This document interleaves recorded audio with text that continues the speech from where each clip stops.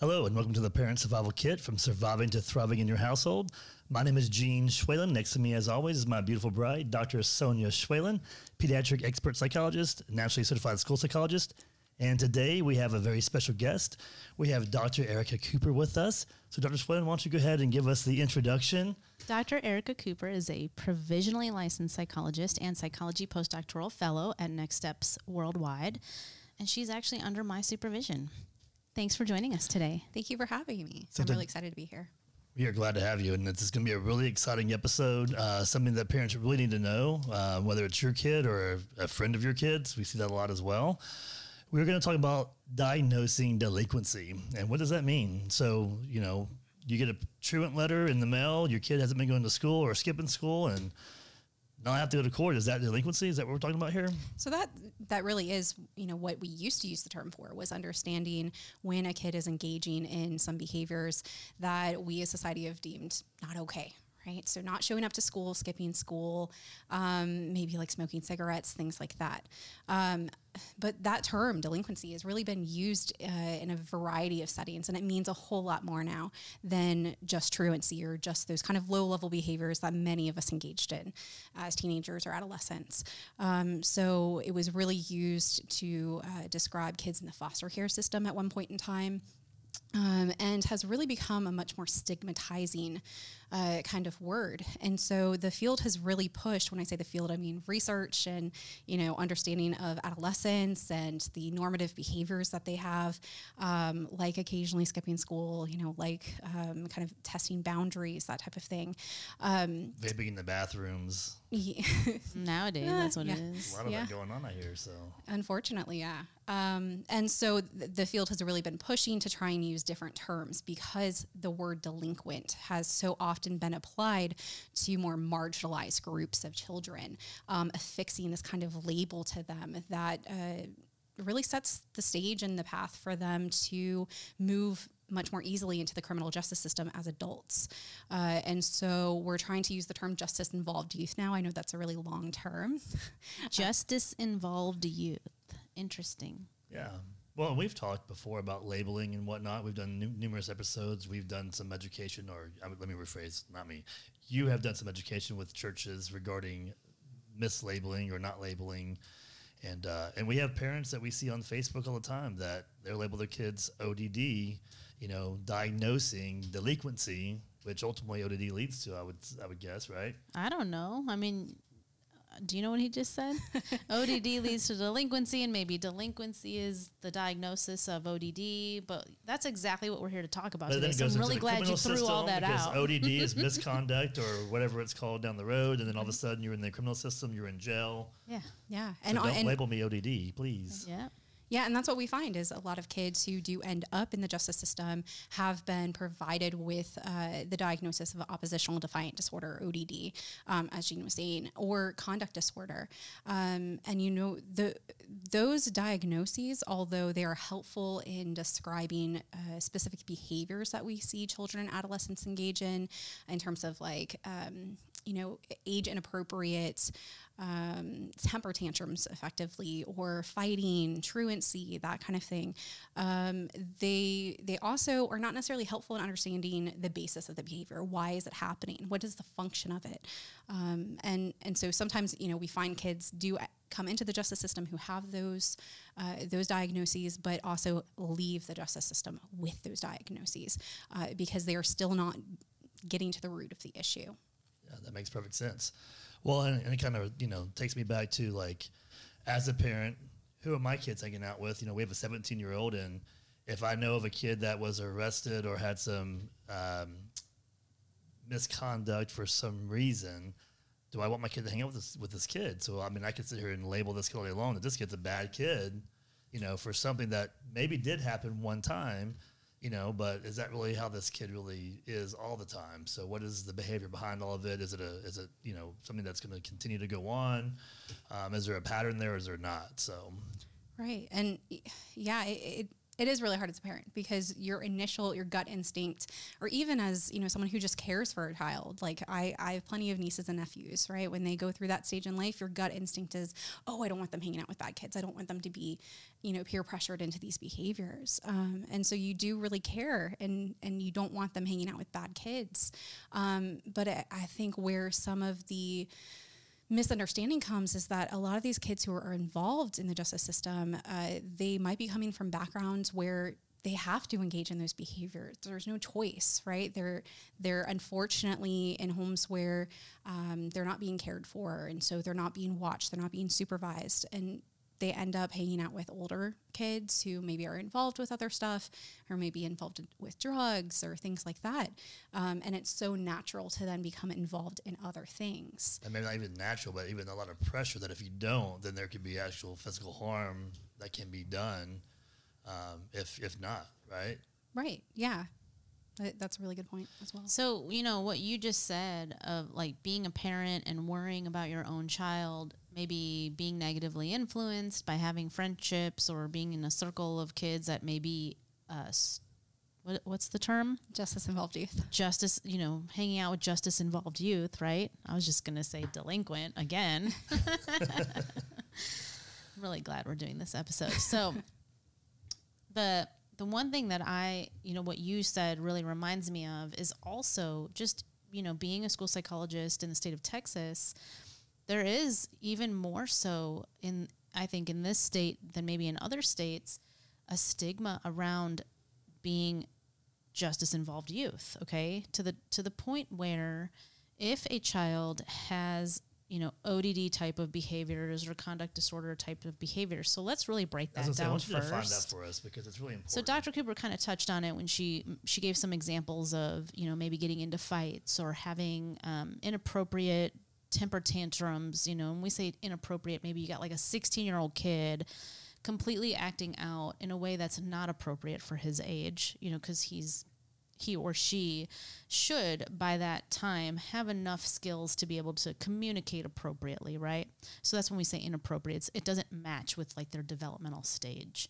But even non-compliance or difficulty with authority, defiant behaviors, the extreme would be destroying property, doing things like that, like even to the point of like fitting into the criminal kind of category. So doing things like that. Did you want to add something? Yeah, so I just wanted to add that it can also be incredibly easy to receive a diagnosis of conduct disorder. So conduct disorder is actually a disorder that we commonly think of as a precursor to something called antisocial personality disorder.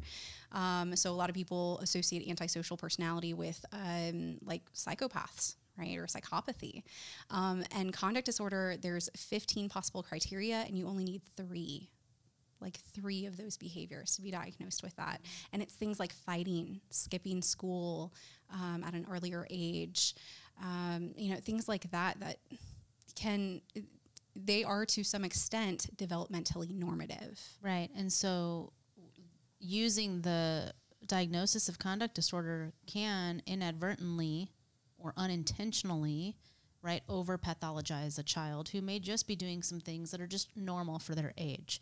So there's always that consideration. And so we're always real careful from a school psych perspective, I want to speak to that a little bit here, to go down that route and maybe slap that diagnosis on to a child, because in the school system, unfortunately, it can be considered as, more of like a hopeless situation, or there's really no services that we can provide here because this person is just what we would call socially maladjusted. So what I want you to do really quick, because we've talked about this in a previous episode a long time ago. So when you say ODD, one thing you mentioned a long time ago that kind of stuck with me is that the kid is doing this behavior and really just has no, doesn't feel guilty. There's no guilt behind it. So they just do it and it's like, all right, no big deal. And I can move on and I can do it again tomorrow. I don't feel bad for it.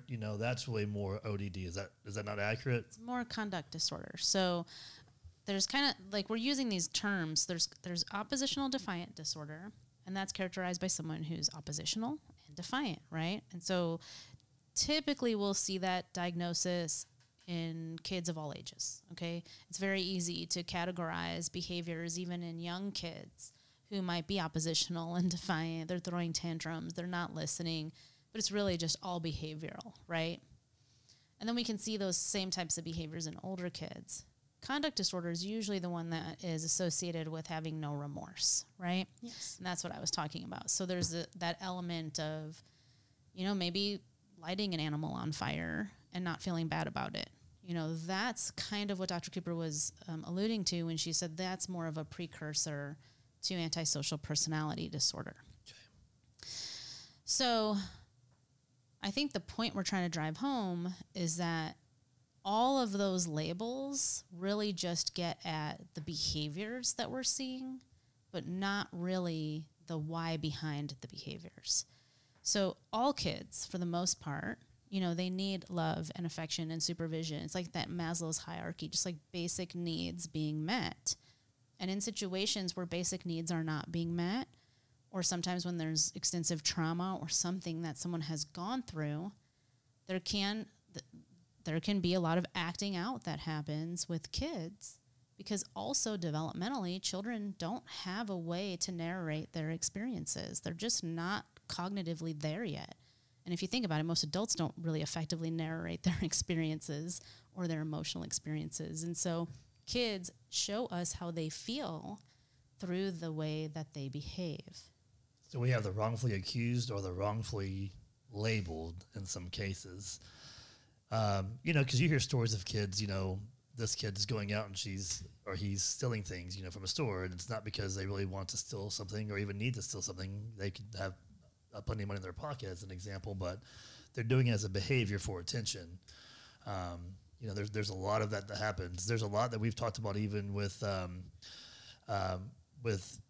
kids and sexting and pornography and whatnot, and kids can actually get a criminal record from some of these things based on a circumstance that they didn't really have any idea of really, you know, what the circumstances could be by doing it. And then all of a sudden there's something that comes up, they have a criminal record, and now they're diagnosed delinquents.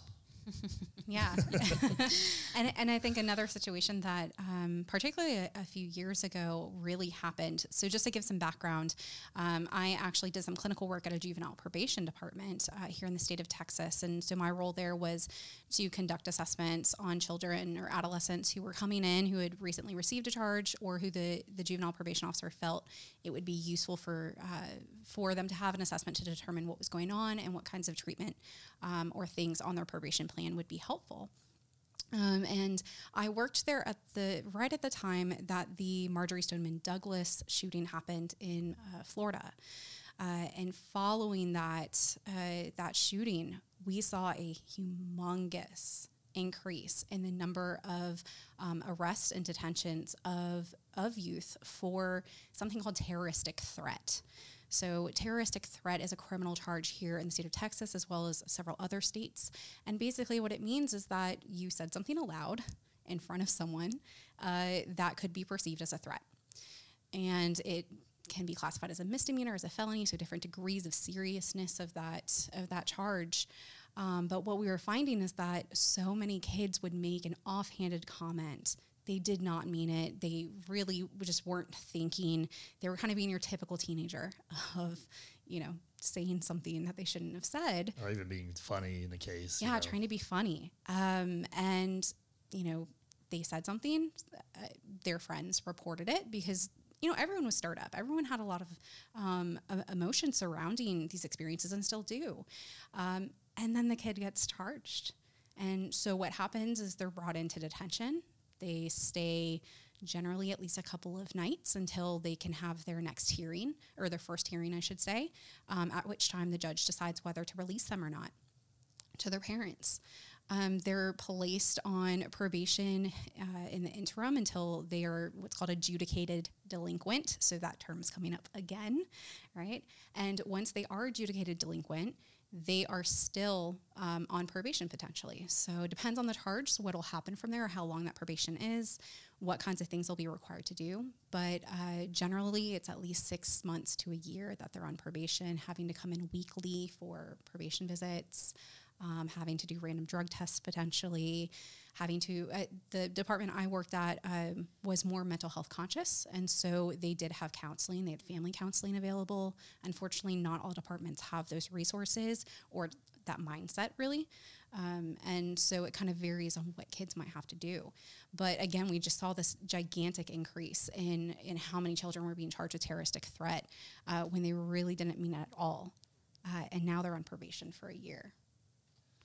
It's pretty serious stuff, and it can be overwhelming for families. It can rock their world. It can be embarrassing. I mean, there's a slew of emotions that family members and families as a whole can go through. It can rock the parent-child relationship when something like that happens. I mean, can you speak to some of that? Like, what would you see in terms of how it would affect families?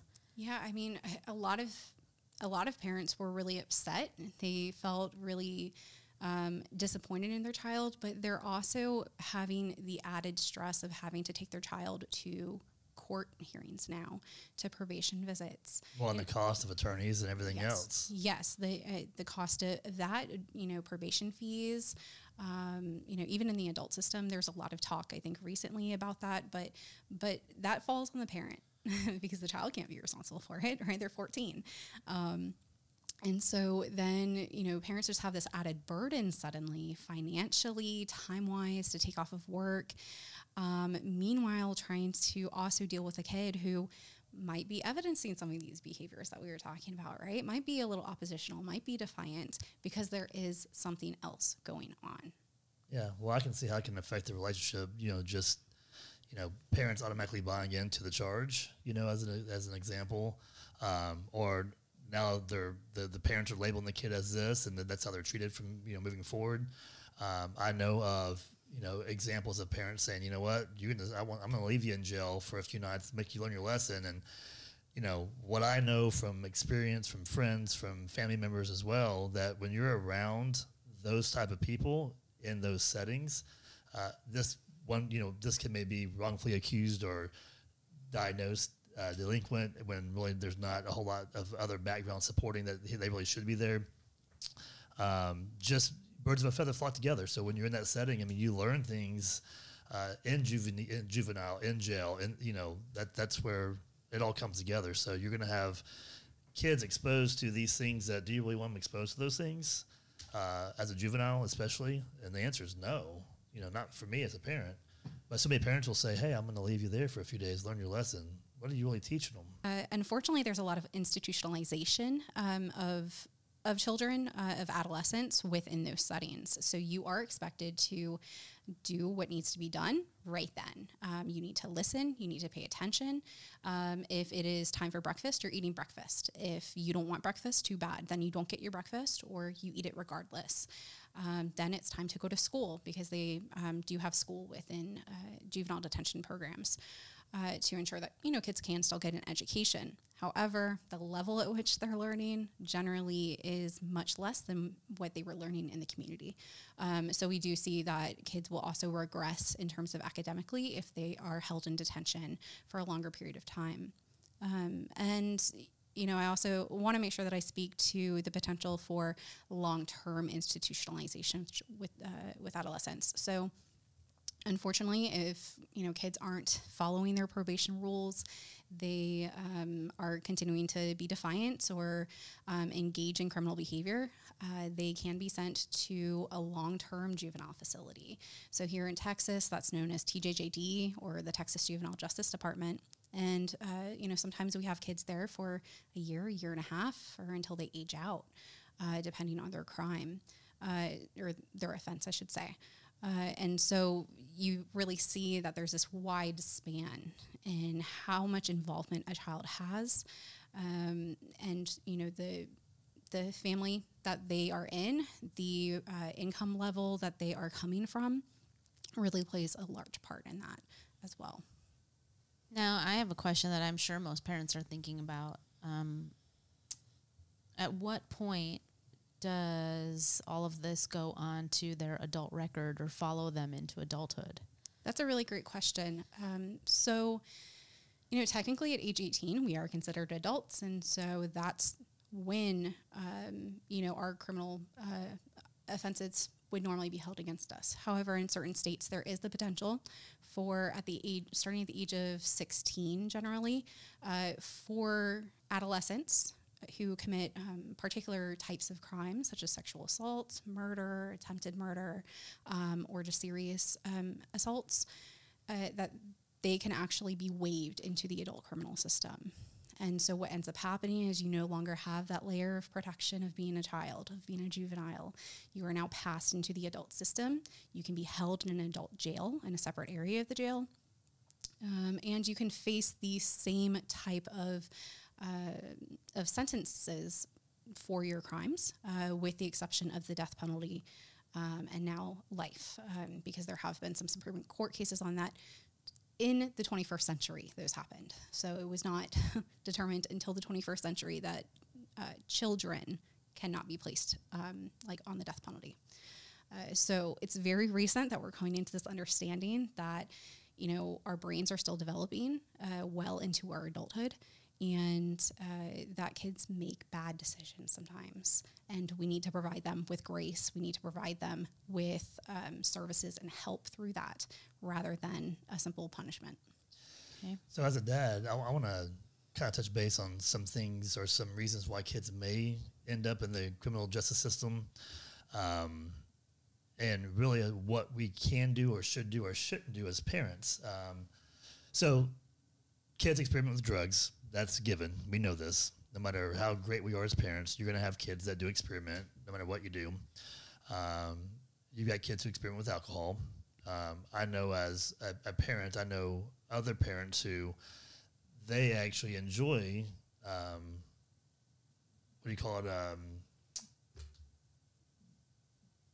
a good joint every now and then. What is it? Recreational drugs, okay? Or I did it as a kid. I'm fine. And nothing happened to me. Look at me. I'm good. Nothing happened. So my kid needs to experiment. I'm okay with that.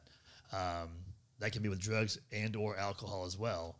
But what happens, kids do, they get caught. And these days, I think there's a lot more risk involved. I think there's a lot more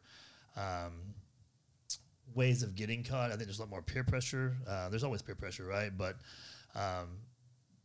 what do we do as parents to kind of maybe help prevent that? How do we approach our kids about these things?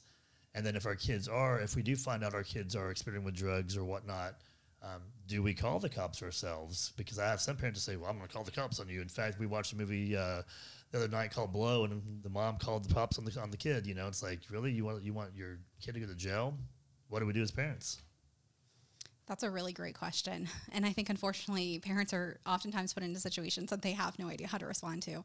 And even as a burgeoning psychologist, I don't know how to respond to it at all. So before the episode started, I told Dr. Cooper it was okay to say it depends for any question that you ask, right? So it depends, Jean, all right. on the situation, on the family, the communication level, what parents are comfortable with.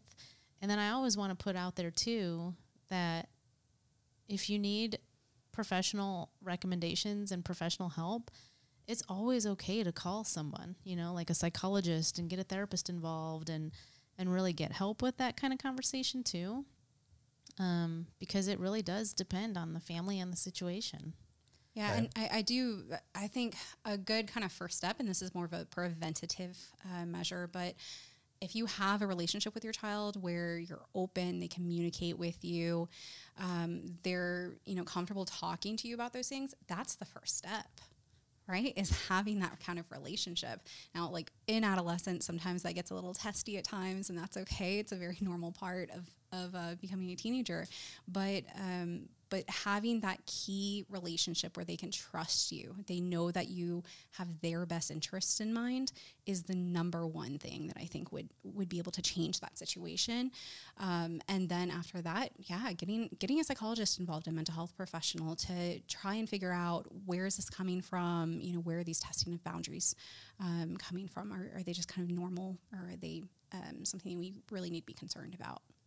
Well, and, based on what you just said, I want to ask you, from your experiences, when kids would, come to you for an assessment, right, in that setting, what would you normally find? What are some of the bigger issues that were going on in someone's life? So oftentimes I found that that these kids had a pretty disruptive childhood.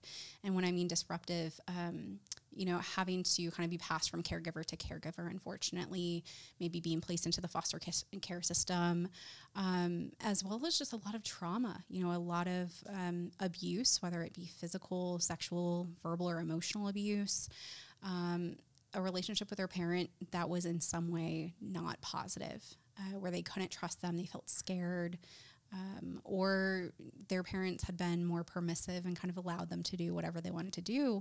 And now they were starting to see the consequences of those behaviors. So there was a lot of that thing going on. Okay. So I think actually what you just said, a relationship with a parent that was harmful in some way or not helpful in some way. So you gave 2 examples of that. You said maybe the parent-child relationship was hurtful, or the child couldn't trust their parent for some reason. And then the other example was permissiveness, right? I think that kind of comes back to what Jean was asking with, like, what are parents supposed to do in these types of very specific situations, right? Yeah. And it really comes down to that relationship that you just outlined. Do we want to talk about the findings of warmth and control? I think so. Helpful? Let's do that. Well, when you're taking my lead very well. Permissiveness, really quick. Also, there's a question that comes up often. Especially we're talking about adolescents, and then as kids get into their older teens, even before college, kids go to college, and what do? They go and they get drunk and they go party and they go out of control, right? And there's a lot of really bad things that can happen from that as well, as we all know. So do I let my kid drink? Well, if it's at home, at least it's controlled and I understand what they're doing and I can see what they're doing, and they need some exposure before college. I mean, there's all these things that parents think about and have to go through and, play back and forth between their, spouses. And again, it's just a lot of things parents have to deal with. So, do I want my kid to go out and haze for 3 days in college and potentially, have some really bad results from that? Or do I want to really kind of let them get exposure before then?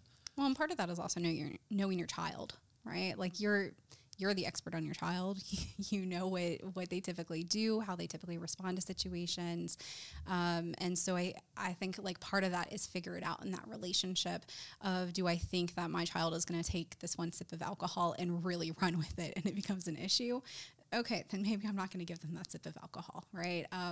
But is my child, typically more like reserved, very good with like knowing their boundaries and that type of thing? Okay, having a sip of alcohol may not be, like something that I think is going to really hurt them. But again, it's in that relationship that I think you have to negotiate that. You have to figure that out.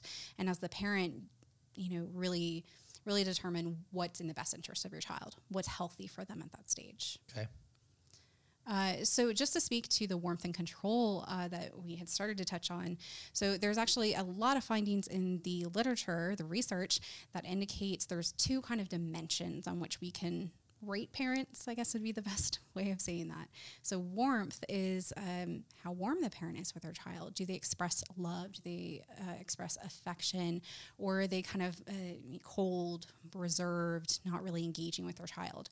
Whereas control is more about control over their behaviors, expectations of how they are supposed to behave at home and at school, those kinds of things. And so generally what the literature finds is that a parent who is high in both warmth and control is, there's generally going to be better outcomes for kids in terms of reduced delinquency, we're saying that word again, as well as better engagement in school, right? Just more engaged, social outcomes that, kids get more involved in their social groups, and that kind of thing.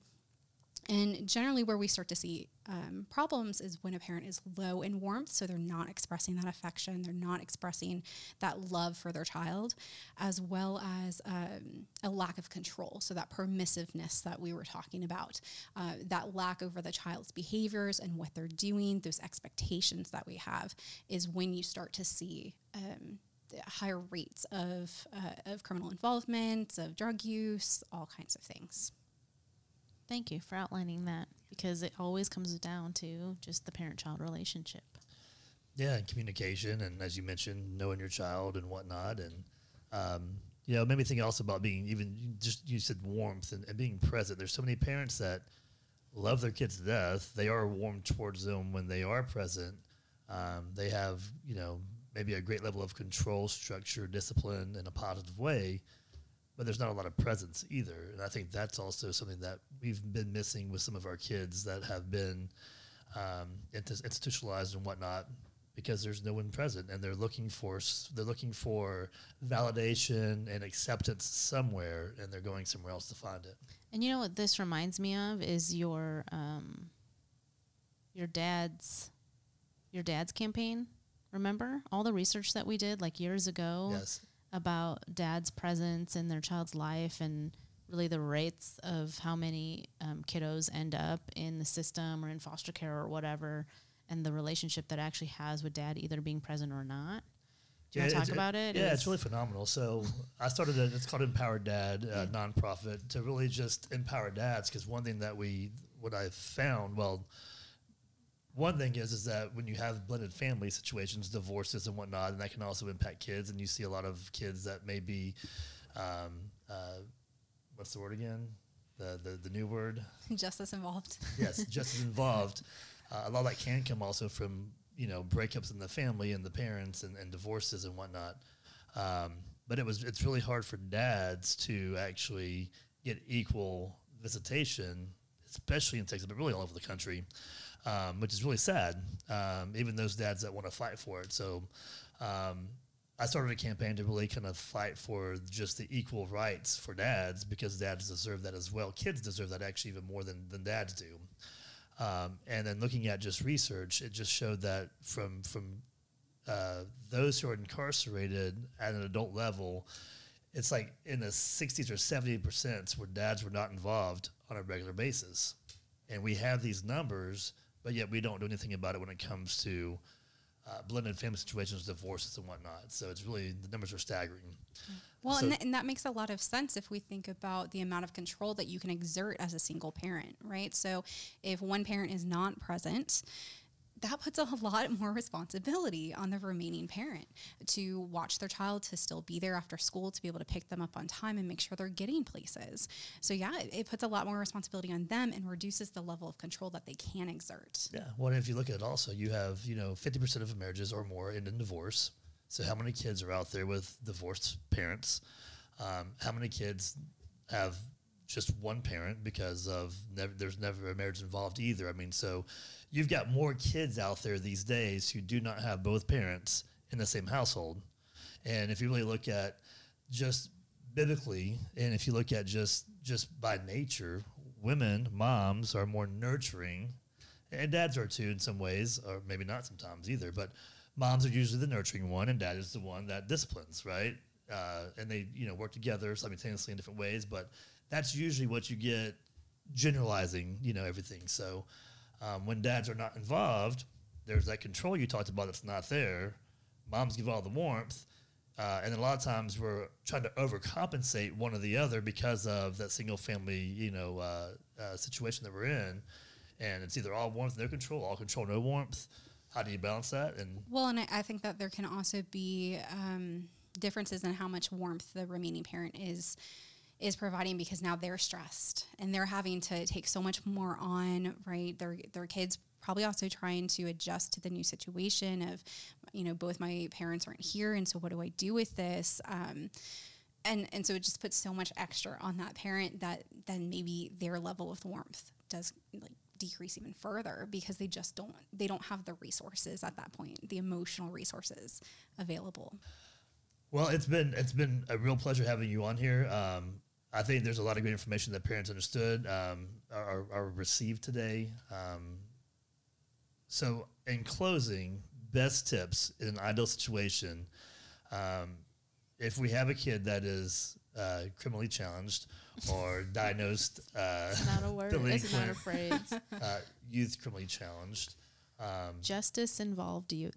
There's there's so much peer pressure out there. There's so many potential influences that kids have to go through and navigate. It's tough. I can't imagine being a kid these days with some of the things that are going on. parents have more pressure on themselves. You know, we've seen COVID's been here for the last year. I mean, there's so much going on. What is the best thing for a parent to do if they do see some concerns, if there is some criminal activity that they're having to deal with? What's the best thing outside of doing the necessary things that court orders? What can a parent do to really kind of help their kids and their families at the same time? Talk to your kid. Like, try and figure out what's going on, right? Where is this coming from? Have you seen behaviors like this in the past? Were those driven by something before? Or are these completely new behaviors that you're really concerned about? Has something changed in their world? I mean, the past year has been a whirlwind for all of us, but especially kids. And so I think just the first step is talk to them and try and figure out what's going on. If they're resistant to it, then try and have them talk with someone that you trust, they trust, to try and get to the bottom of that issue. Sounds great. And when we talked about before, check out for the neck up. That assessment is so important. We take our kids to yearly checkups, especially in their adolescence years and whatnot. Why wouldn't you do it for their psychology as well? It tells parents a lot. It can definitely give us some great information. It can really make a difference in our kids. So check it for the neck up. Thanks for tuning in. We'll see you next week.